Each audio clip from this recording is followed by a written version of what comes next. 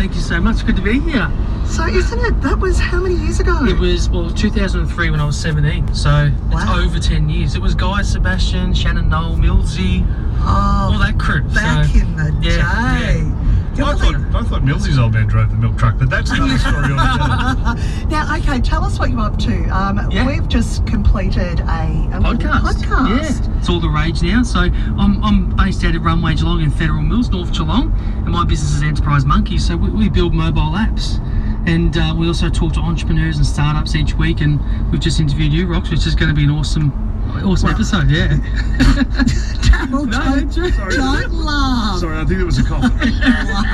Now, Still getting in touch with that man flu. So tell me this, who are like young people who are, well, I suppose I say young people, but it's not always young people who are startups. No, that's true. We tend to think that that's who the people are that are in entrepreneurs and startups. Yeah, most successful category of startup is actually 35 plus.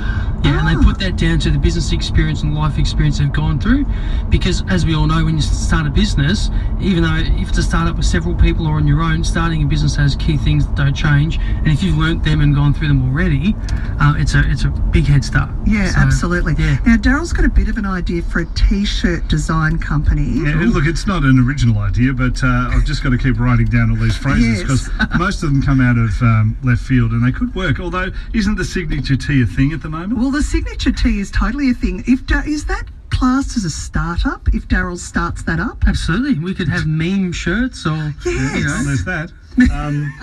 We could have an app that goes along with the shirt. I've just got to get more female friendly, I think, because girls are into the signature tee a little bit more than the blokes. I'll give you a hot tip. If you want to know what kind of app is working really well at the moment that you should look to build if you're a startup, is a game. So we've just recently built a game, and the whole area of gamification is huge. So my son uses ABC's Reading Eggs to learn, which is an amazing education app.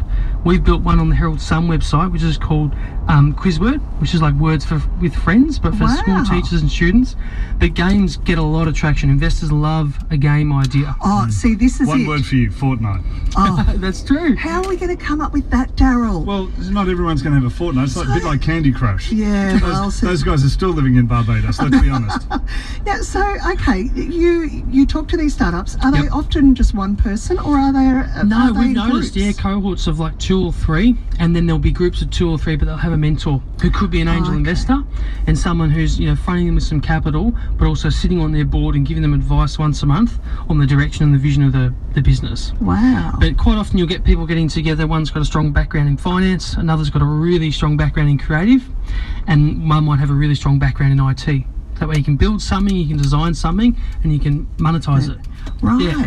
Isn't it fascinating? Like, we've got to figure out how we can monetize this t-shirt idea of yours, turn it into an app. I think all we have to do is sell them. That would be a way to monetize t-shirts. But I don't think that's a difficult part about it. But anyway.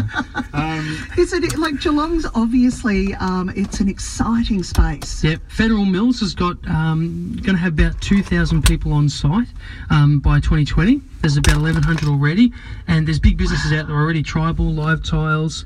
You've got Runway Geelong, which is a Launch Vic government-funded space, and you've got a couple of beautiful eateries and cafes out there. We're talking to Peter Dostis on Wednesday all about fantastic. Runway. So he's our CEO. He'll tell you all about it. It's just amazing. Well, there you go, Daryl. Some advice. That's it. I just have to get my business plan together, and we should be good. And write down a few of those. Come and see us. And the podcast is? Yeah, so it's the Brandon Burns Show, but it's presented by enterprisemonkey.com.au. Awesome. Yeah.